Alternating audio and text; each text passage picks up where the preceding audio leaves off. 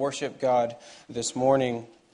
Having been given those promises, let's now also open the Word of God that He would teach us. Our scripture reading this morning comes from Matthew chapter 18.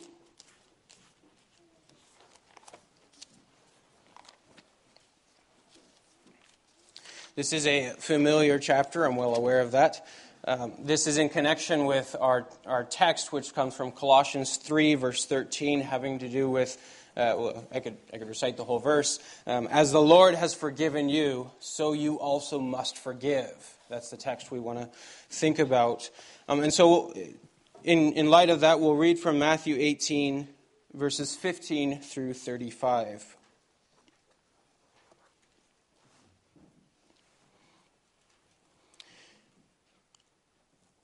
Matthew 18, verse 15, If your brother sins against you, go and tell him his fault between you and him alone. If he listens to you, you have gained your brother.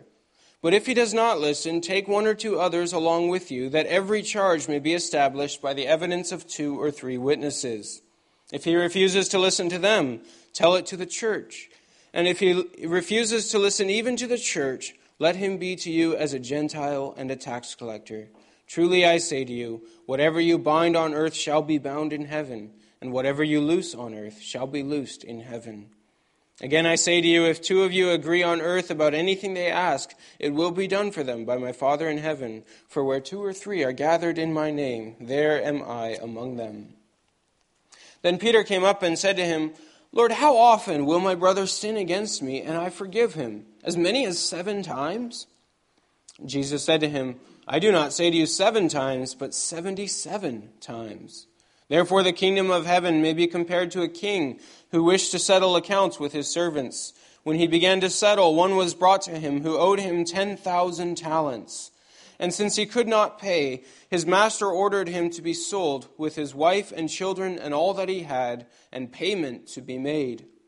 So the servant fell on his knees, imploring him, Have patience with me, and I will pay you everything.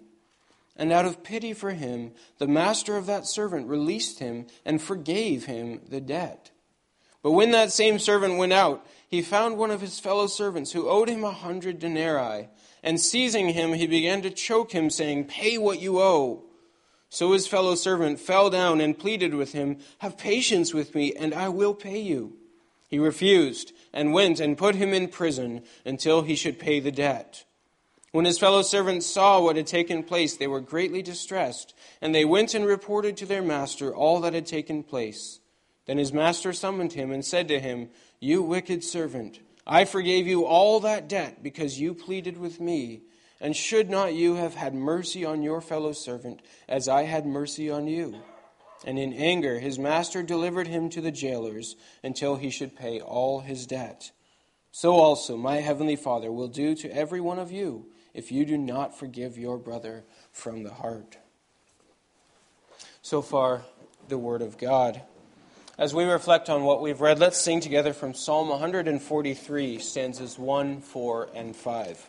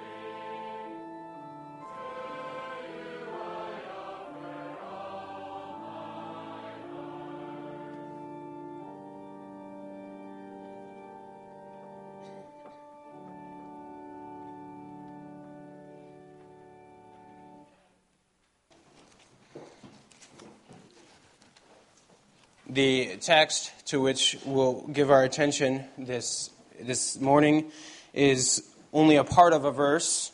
In fact, it's not even a complete sentence. It's only part of a sentence, and yet it's one that is worth our attention. So that's in Colossians 3, verse 13, where in the midst of many other instructions, the Apostle Paul also says, "As the Lord has forgiven you, so you also must forgive."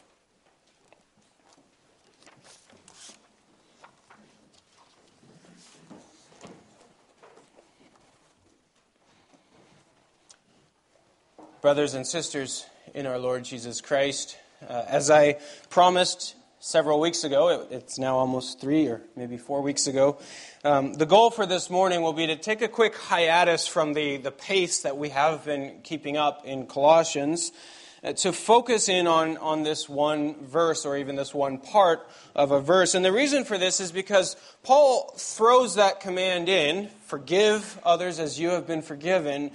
He throws that in together with many other commands, not so much as a throwaway command, but nonetheless one that he doesn't choose to spend a lot of time elaborating on, presumably because they've been taught this at some point already. He assumes that they already know what this is. But many of us, as we hear it, are not going to hear that as a simple instruction that we're already familiar with, that none of us have questions or struggles with. On top of that, there is today substantial disagreement on what forgiveness means. I'm talking within the Christian church. There's substantial disagreement on what forgiveness means and when and how we are to forgive. And those differences matter. They make a real difference in our lives and in how we deal with sins that have been committed against us.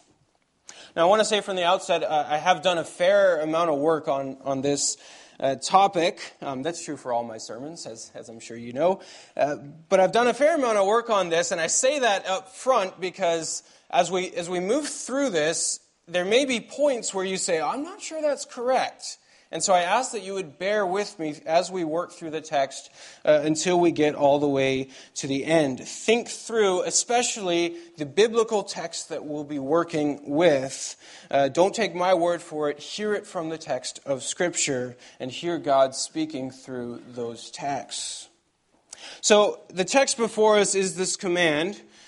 Starting a little bit earlier in the verse, he says, if one has a complaint against another, forgive each other, as the Lord has forgiven you, so you also must forgive. Let's start there with the phrase, as the Lord has forgiven you. So, whatever Paul means, the basis and the model for forgiveness is as the Lord has forgiven us. That's where we take our cue for what forgiveness looks like in our lives. We need to get this because otherwise the command to forgive makes no sense. And in fact, it even militates against our inborn sense of justice that God Himself has written on our hearts. Here's the thing. Forgiveness is not a natural impulse. You don't find it in the world. It doesn't come naturally. It is a response to the cross. If you have not received forgiveness and a far greater forgiveness, then there's no reason why you should have to forgive anyone else. That command, in fact, would not even make sense. But Paul here is not writing this to the world. He's writing this to Christians who themselves have received the astonishing, merciful, unmerited gift of God's forgiveness of their sins, and sins which were far greater committed against the holiness of God, which is also far greater. That's the reason why Christians forgive, because they have been forgiven a debt that is much greater. And the Lord Jesus emphasizes over and over in His ministry. It's there in the Lord's Prayer. Forgive us our debts as we have forgiven our debtors. So our forgiveness, again, is modeled on God's forgiveness. Matthew 6, verse 14, he says, "If you forgive others their trespasses, your heavenly Father will also forgive you. But if you do not forgive others their trespasses, neither will your Father forgive your trespasses." And that's also why we read the parable in Matthew 18.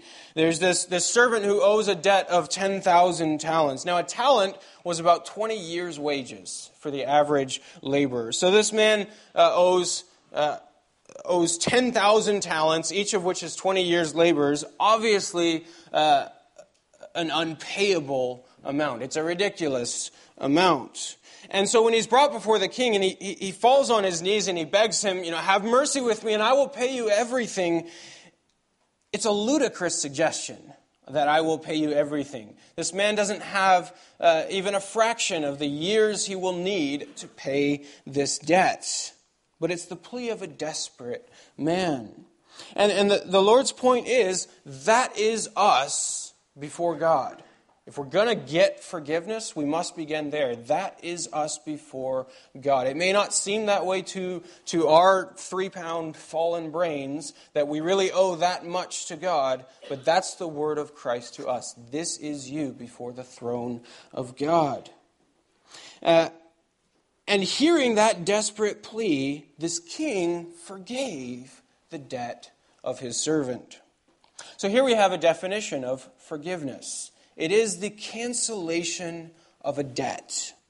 The cancellation of a debt. This king canceled a debt that was owed him. And what that means, when you cancel a debt, what it essentially amounts to is you're taking that debt upon yourself. So if someone owes you, let's say, $2,000 because you loaned it to them, and then you forgive them that debt, you are taking that amount upon yourself. It's a gift. It's a sacrifice that you are making. So with this king, he canceled the debt, so he took it on himself. And that is pure and undeserved grace. The king didn't owe that forgiveness. He gave it out of the goodness of his heart, and he took that upon himself. But then that servant, of course, goes home, and on his way home, he meets a fellow servant who owed him 100 denarii. Now, a denarius was a day's wage for a laborer. So this has been often mischaracterized as, the man owed him pennies.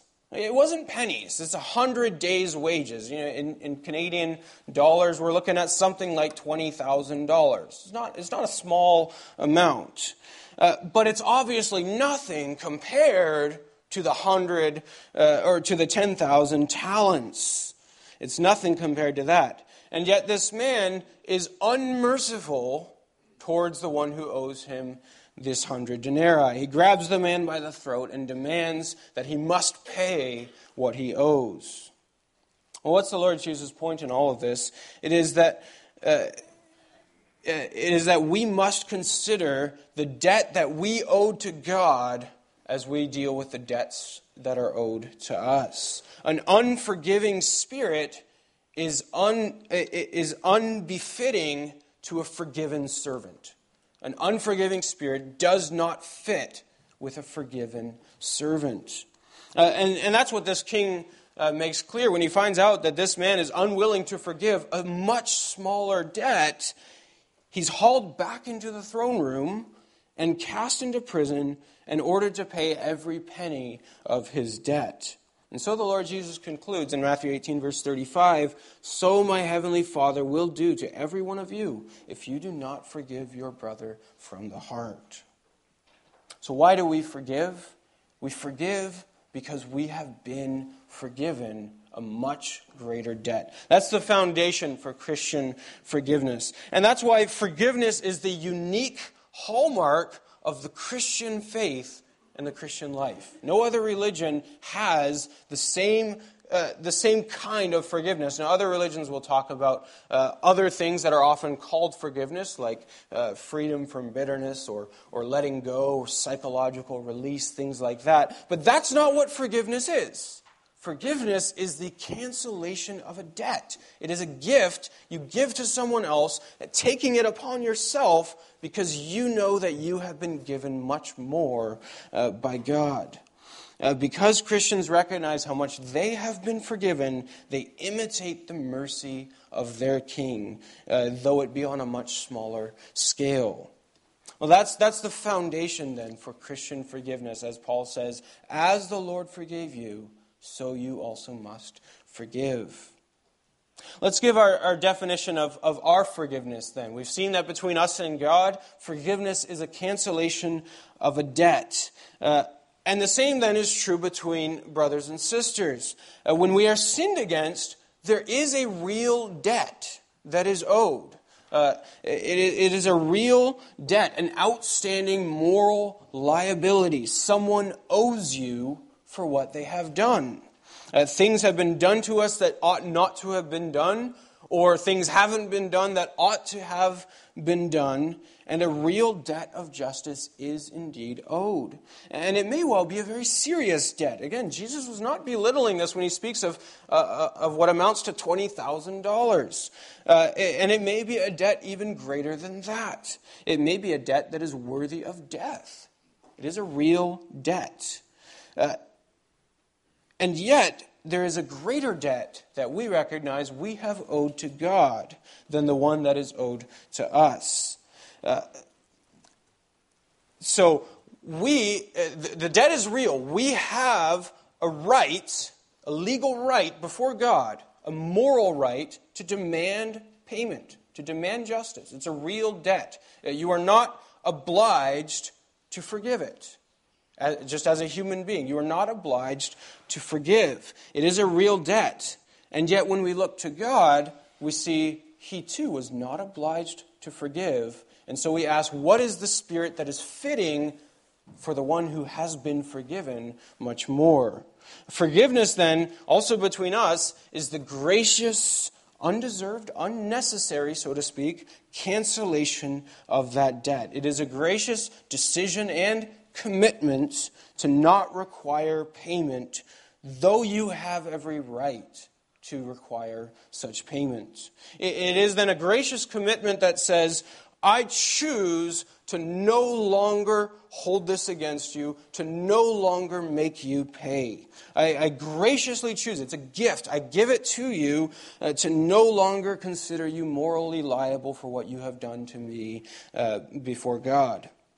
So a debt is genuinely owed, and forgiveness is the unobliged cancellation of that debt. That's what makes it gracious. It's not obliged. True forgiveness comes at a real cost. It is taking that upon yourself. We lose the right to justice once we've forgiven someone. We lose the right to ask for justice. You cannot forgive someone and then still pray that God would punish them or that God would hold them to account for what they've done. It is saying this debt no longer stands. It is a removal of a debt, and it is costly. Now, having said that, non-Christians have no reason and no obligation to forgive. There's no moral obligation to forgive. Now, certainly they ought to still reckon with their own sinfulness before God, but they don't, and so there is no reason why they should have to forgive. There's no reason why they should have any forgiving impulse within them. That would go against the justice of God that's written on their own hearts. Again, human beings have every right to demand justice. But for us who believe in Christ, there's a larger picture to consider. We recognize that notwithstanding the debts that are owed to us, we ourselves owe God a much greater debt because of the sins that we have committed against Him. We've seen this in the past weeks as well. The debt that we've owed to God is not only the things we've done that we ought not to have done, nor even only the things that we haven't done that we ought to have done, though it's certainly that, but it's also for the very people that we are. God knows our hearts. He knows what we're capable of doing, and that too is an offense before Him. And so for Christians, we recognize what we owe to God is much greater than what anyone could owe to us, and that changes our perspective on the very real debt that is owed to us. We recognize, I do have a right to demand justice, but so does God. And God says, you may extend that right, but if you do, then so will I. As my Father, as the Lord Jesus says, so also my Father will do to every one of you who does not forgive. It's a spirit that is not fitting to a forgiven servant. So then, forgiveness, Christian forgiveness, is the gracious, undeserved, unobliged cancellation of a debt that we Christians extend and that Christ does expect of us in light of the forgiveness that we have received. That's going to be our definition then. Now, there's a critical question that comes up whenever we Christians talk about forgiveness, and this is where many Christians disagree, and it reveals a very different perspective on what forgiveness is. It really makes a tremendous difference how you define things here. The question is this: must there first be repentance for you to forgive? Does the person who sinned against you need to repent before you forgive them? Now again, let's not lose our definition. Forgiveness is that cancellation of the debt. So it's saying I cannot any longer ask God for justice once this debt is canceled. It is gone. I've erased it. I've taken it on myself. For that to happen, must there first be repentance? This comes as a surprise to many Christians. The biblical answer is yes. Yes, there must be repentance. For the full process of forgiveness to take place, for that debt to be canceled, there must be repentance. Here's where we need to understand the meaning of forgiveness very clearly. In our day, forgiveness is often equated with psychological freedom, or freedom from bitterness, or freedom from dwelling on the past, or simply letting go, not thinking about what was done anymore. But biblically defined, that's not what forgiveness is. Forgiveness is the removal of a debt. It is therefore a transaction that occurs between two people, or between a person and God. Where there is no repentance, that transaction does not take place. You see it sometimes when there's a mass killing or some heinous crime, and immediately, you sometimes see this, immediately there's this group of people, sometimes not even the victims, who are holding up signs saying, "We forgive you."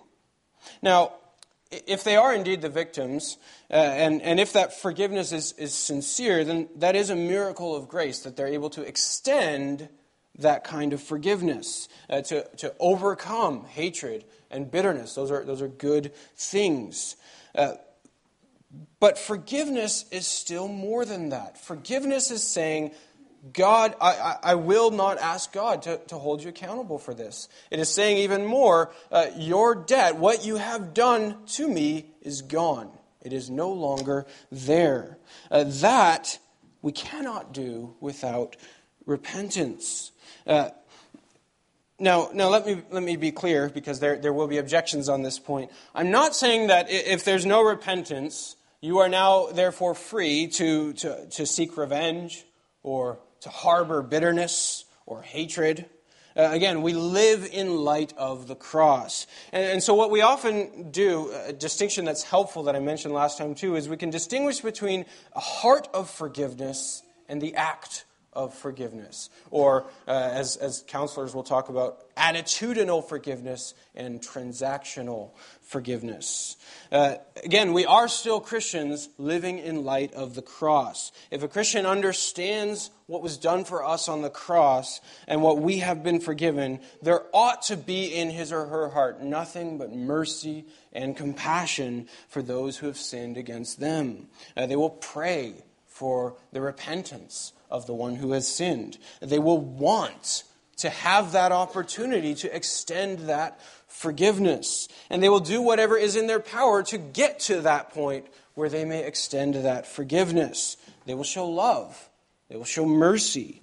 They will also relinquish the poison of bitterness, knowing also that it's toxic to themselves. So all those things are certainly true, and we'll come back to those in a moment. I'm also not talking here about times where we're simply called to overlook an offense. This is another biblical category where sometimes we just overlook an offense. You don't demand repentance. You don't have a big family meeting about every tiny sin that's committed. Sometimes you're called just to overlook the offense. In our home, we call this marriage. It happens all the time. We overlook sin. We have to, otherwise we would be rebuking each other all the time for every sin that's ever committed. We recognize sometimes God is working on this person. God's not done yet. They're not yet who they will one day be. And so I will bear with their weaknesses and overlook these minor offenses. But where there is an offense that is too great to be overlooked, the response of a Christian in light of the cross is to seek the repentance of the one who has sinned. And to seek that repentance so that there may be forgiveness. But for that forgiveness to take place, it must take place with that repentance. Again, remember that our forgiveness is based on God's forgiveness, and it's a reflection of God's forgiveness. That's the words of our text again. As God has forgiven you, so you must repent. So we may ask, how has God forgiven us?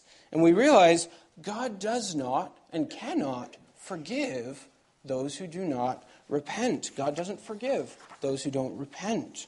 And you can see this all over Scripture. 1 John 1 verse 8, if we say we have no sin, that's the heart of unrepentance. I'm not guilty. I didn't do it. I'm innocent. We deceive ourselves and the truth is not in us. But if we confess our sins, there's that repentance. He is faithful and just to forgive us our sins and cleanse us from all unrighteousness. When does God forgive?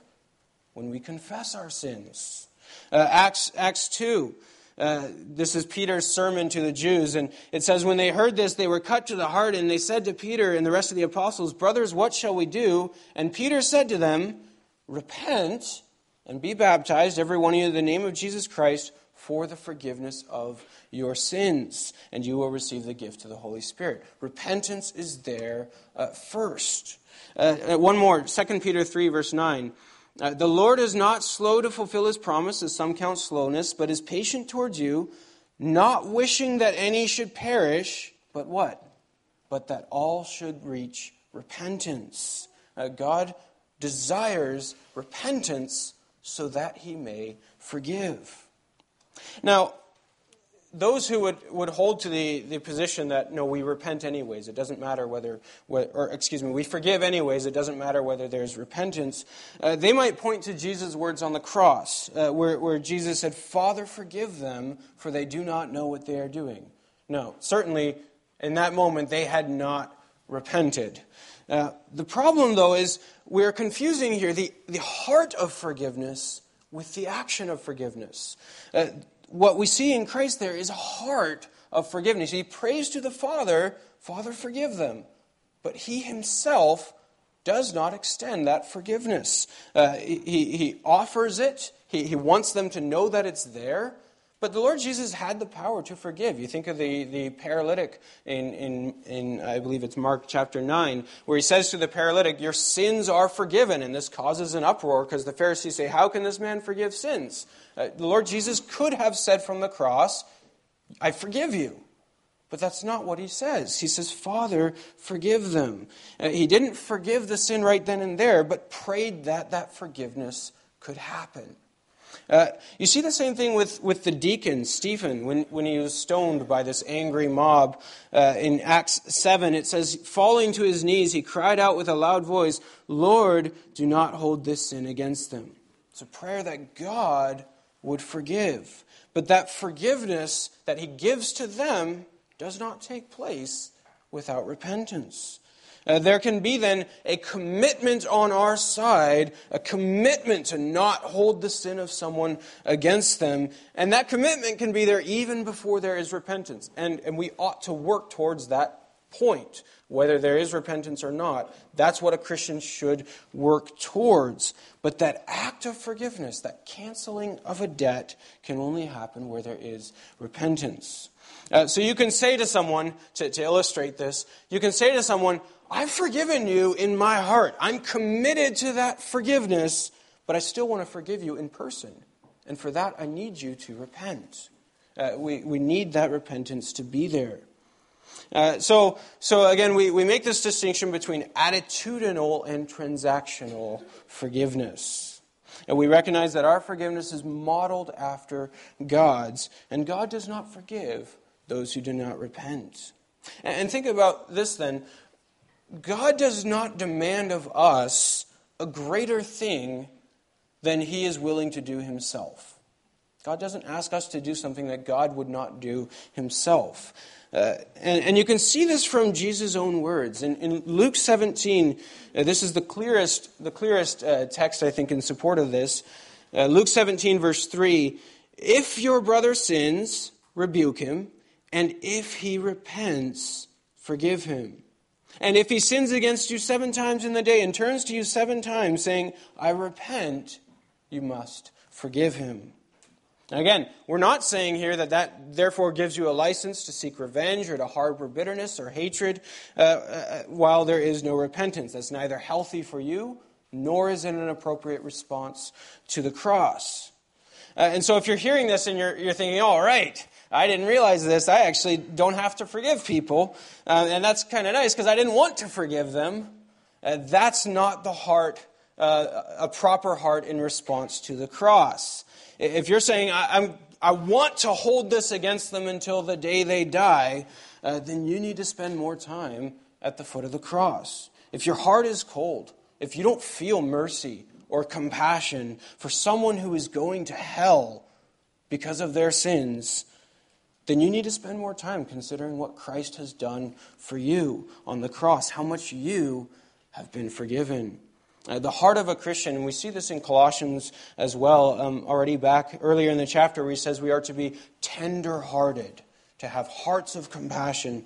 The heart of a Christian is one of compassion and mercy that, like God, desires repentance so that there may be forgiveness. Romans, again, remember what God did for us. Romans 5, verse 8. God shows His love for us in that while we were still sinners, this is before there was repentance, while we were still sinners, Christ died for us. Christ died for us while we were enemies of God. And He died in order to obtain that forgiveness and that repentance. If we understand the grace of the cross at all, then we ought to have a heart that wants to forgive, and in most cases we will also work towards that repentance so that there may be forgiveness. And so it's only in that respect that we can and may talk about forgiving before there is repentance. When we're referring there to what goes on in the heart, we can make a commitment to repentance, to seeking their repentance so that they may be forgiven. But we cannot forgive until that repentance comes. This is also why the Bible talks about times where we are to leave it to the wrath of God. It's a common biblical command. Leave it to the wrath of God. If you've forgiven someone, there is nothing left that you may leave to the wrath of God. You're saying that what they've done against me is gone. It's no longer there. I've canceled that debt. You can't cancel it and then still pray for God's justice against it. If we were expected then to immediately forgive after every offense, regardless of whether there's repentance, there would be no reason left to cry out to God for justice. And yet we're told over and over in Scripture not to forget the wrath of God, to do exactly that, to cry out to God for justice. Think about this, the example of Paul in 2 Timothy 4, verse 14. He says, Alexander the coppersmith did me great harm. The Lord will repay him according to his deeds. That's crying out to God for justice. For those who would say, you must automatically forgive, you'd have to take issue with the Apostle Paul there, who is simply leaving it to the wrath of God. Now, of course, if this Alexander had repented, then Paul, as a Christian, would surely be expected to forgive him. And we can assume that Paul has, in the meantime, been praying for this man's repentance, as he calls us and teaches us to do. But in the meantime, Paul leaves that debt, which cannot yet be canceled, he leaves it in the hands of God. Now, this is why Christians also may pray the imprecatory psalms. This is something we often struggle with because we wonder, am I allowed to pray these songs, asking for God's wrath and God's justice? But God gives those psalms to us so that we would leave things to His wrath, so that we would not ourselves take vengeance into our own hands. And we need that. We need that as human beings, made in the image of God, who have His justice written on our hearts. When we suffer injustice, and especially terrible injustice of the kinds that the psalmist experiences, we need the right and the opportunity to cry out to God for justice. We ought never then to withhold that from those who have experienced injustice where there is not yet repentance. That's a gift God gives them that we ought not to take away. And so you might wonder, well, why all this fuss about defining forgiveness the right way? If people want to forgive even before there's repentance, why stop them? Isn't that a good thing for them to do anyways? Well, the reason it matters is because what happens is that if we're going to say you forgive anyways, whether or not there's repentance, what happens is that one of two things. Either you will lay a heavier burden on them than God Himself has laid, where God says you may still cry out for justice, and thereby we also then contradict these examples of Scripture, like Paul, like the psalmist. Or, more often what happens is we end up cheapening the true meaning of forgiveness. We reduce it to this sort of psychological freedom or letting go or choosing not to think about what was done, when in fact true forgiveness is much more than that. True forgiveness is a profound and awe-inspiring thing when you see it happen. It really is. I'm not just waxing eloquent about forgiveness. When you encounter true Christian forgiveness, the sincere cancellation of a debt that was owed, it is an awe-inspiring thing. We ought not to cheapen that by calling for something else and naming it forgiveness. True forgiveness is personal, it's sacrificial, and it's a gift. It's not something that merely happens in the heart. It's something that takes place between two people. And it's something that can only happen in light of the cross of Christ. It only happens when we know what has taken place between us and God, that a much greater debt has been canceled, that we can then forgive the debts of others. The rest of the world can achieve the psychological freedom or the choice not to hate, if that's how we're defining forgiveness. Non-Christians can have those things, but true forgiveness is a Christian phenomenon. And in that vein, let me give one more reason why I believe from Scripture that there must be repentance for forgiveness to take place. And it's this: true forgiveness is inextricably linked to reconciliation. It's linked to reconciliation, the restoration of a loving and a peaceful relationship. Now, again, there may be objections here, so hear me out. I will qualify this. Forgiveness is not the same thing as reconciliation. You can have forgiveness even as reconciliation has not fully taken place. But forgiveness does always lead towards reconciliation. It is the first stepping stone on the way to reconciliation. The two are inseparably tied together. So forgiveness is the cancellation of a debt. Reconciliation is the restoration of a relationship that results from that debt having been canceled. Now, Now, by reconciliation or restoration, I do not mean restoration of exactly the same relationship that was there before. In most cases, that's not possible for the same relationship to exist that was there before, at least not after grievous sin has been committed. Nor do I mean the rebuilding of trust. We'll get to that in just a moment. But it does mean the process of restoring or even establishing a peaceful and loving relationship. And that is tied to forgiveness. You have not forgiven someone, to say it boldly, you have not forgiven someone if you are not committed to restoration. Now, that, of course, is a process. It takes time. It doesn't happen all at once. It may not happen completely on this side of eternity. But it is a process that must begin when there is true forgiveness. If you are unwilling to reconcile, then you have not canceled the debt. Now, this is where another place where it gets controversial, because a lot of Christians misunderstand forgiveness as what we've dealt with before, that simple relinquishing of bitterness. And so you sometimes hear Christians say things like, I've forgiven that person. I just don't want to see them again. That's not forgiveness. I've forgiven them, and if they want to talk to me, I'll talk to them. But I'm not going to go out of my way to talk to them.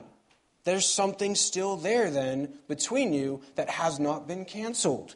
Forgiveness is the cancellation of debt that leads towards reconciliation. And again, it's modeled after God's forgiveness. When God forgave our sins, what was the next thing that happens?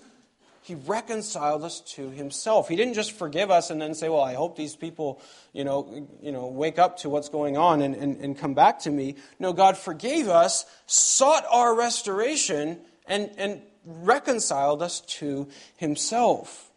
So when Paul says in Colossians 3, forgive one another as the Lord has forgiven you, so you must forgive, the implication is that forgiveness leads towards a restoration of a relationship. If we say, I forgive, but I refuse to be reconciled, we haven't truly forgiven. All of this, again, comes down to seeing the magnitude of what has been forgiven us at the cross of Christ. And then living out of the realization that we have been forgiven much more. If God would make peace with us, then we also ought to desire peace and loving relationship with those whom we have forgiven. Having said that, let me take just a couple minutes to make clear some things that forgiveness does not mean. Forgiveness does not mean excusing, approving, or diminishing sin. Forgiveness is recognizing that sin, that debt is real, and it's serious enough that Christ had to die for it. So forgiveness is recognizing a real debt of justice is owed, and that apart from this act of forgiveness, payment will be made for what has been done. So forgiveness ought never to be equated with treating sin like it's no big deal. If the one who has sinned wants their sin to be treated like it's no big deal, then they have not yet repented. Forgiveness only happens when sin is taken seriously for what it is. Secondly, forgiveness also does not mean enabling sin. It is not enabling sin. Now, enabling sin happens when someone refuses to be held accountable. So they commit sin and they say, yeah, but you're not allowed to do anything about that because you're a Christian and you're supposed to forgive. That's enabling sin. After an offense is committed, if the offender is saying, well, you're supposed to forgive me, they again are showing by that they have not repented. Forgiveness is not obliged. It is a gracious gift. Number 3, related to this, forgiveness does not mean the elimination of consequences. Sin always has consequences, always. Sin always causes damage, and that damage is not undone by the act of forgiveness. Even after real forgiveness takes place, There are many things that are still broken as a result of that sin. And one of the ways, again, that you can measure true repentance is whether or not there is an acceptance of the consequences for the sin that was committed. If someone refuses to accept the consequences, they haven't repented. Now, depending on the sin, those consequences may be something as simple as withholding of certain privileges, a computer, a cell phone. It may be something greater. It may mean losing your job. It may mean dismissal from office within the church. It may be submission to a system of accountability. These are consequences for sin. And if a crime has been committed, then one of the consequences is also submission to the authorities. And that may even mean jail time. There's no contradiction, there's nothing contradictory about extending forgiveness while at the same time calling the police. It's saying, I forgive you. What you have done, it no longer stands between us. But there are still consequences for the sin that was committed that on this earth you will still have to live with. In the cases of child abuse, that's even a moral obligation that the authorities must be contacted in light of that. So forgiveness does not ever mean the elimination of consequences. Number 4, forgiving is not forgetting. You hear this all the time. Forgive and forget. You can't forget. You weren't made to forget. It doesn't come naturally to us. It doesn't ever come to us. We weren't made to forget things, and it would be unhealthy if we did. That's not normal. Now, of course, if we're talking the small offenses that we are to overlook, one would hope that you forget those things. That's why Paul also talks about love does not keep a record of wrongs. The little things you would hope can be forgotten. But significant sins will not just be forgotten, and forgetting ought never to be a measure for whether or not there has been forgiveness. When sin has been committed, in most cases, it won't be forgotten. If a husband cheats on his wife, she's not just going to forget it. She may forgive it. Again, that's the canceling of a debt, taking that upon herself. That's a tremendous thing to do, but it never means that she will forget it. Well, sometimes people say, well, doesn't God forget sin? They might point to Jeremiah 31, where it says, God remembers our sins no more. But obviously, that's a manner of speaking. It's saying God will not hold us to account for those sins. God has forgiven them. But God doesn't have amnesia. God hasn't forgotten what happened. He still knows what happened. He simply has forgiven it. So forgiveness is not forgetting. Number 5, this is a big one. Forgiving does not mean ceasing to feel pain for what has happened. Even if forgiveness truly takes place, there may still be pain, and it may last for a lifetime. Memories come back. Feelings of betrayal return. Anger comes back. Hurt can last for a lifetime. Healing comes slowly. That's just part of the consequences on this earth for that sin. Sin causes damage. And so expecting someone to take responsibility for the hurt that they have committed is not contradictory to forgiveness. They've done damage. They're accountable still for that damage. Genuine, and that's part of genuine repentance, that it takes responsibility for the sin that was done. It says, I've hurt you. I'm responsible for your pain, and I'll do all that is within my power to be there however I can. I've broken things, and even if they can't be entirely fixed, I'm still responsible to attend to them to the utmost of my ability. That's true repentance. So forgiveness is not ceasing to feel pain or brokenness. That's just there in this life. Number 6, forgiveness is not just a one-time decision. It's also an ongoing commitment. It's not just a one-time decision. It's also an ongoing commitment. Because the hurt carries on and the feelings of betrayal still come back and anger still will exist, It's impossible not to, from time to time, drag that forgiven sin out of the dumpster again, and then it's back on the table, and you have again that urge to take vengeance or payback. But if it has been forgiven, it must remain forgiven. So forgiveness is not just a one-time thing, it's an ongoing commitment to say, this will not be on the table. It's going back into the dumpster. And here's also where forgiveness is such a uniquely Christian phenomenon, because the strength by which we keep that commitment comes only from standing at the foot of the cross, where we see God's grace towards us. It's the only way we'll ever maintain a commitment to forgive.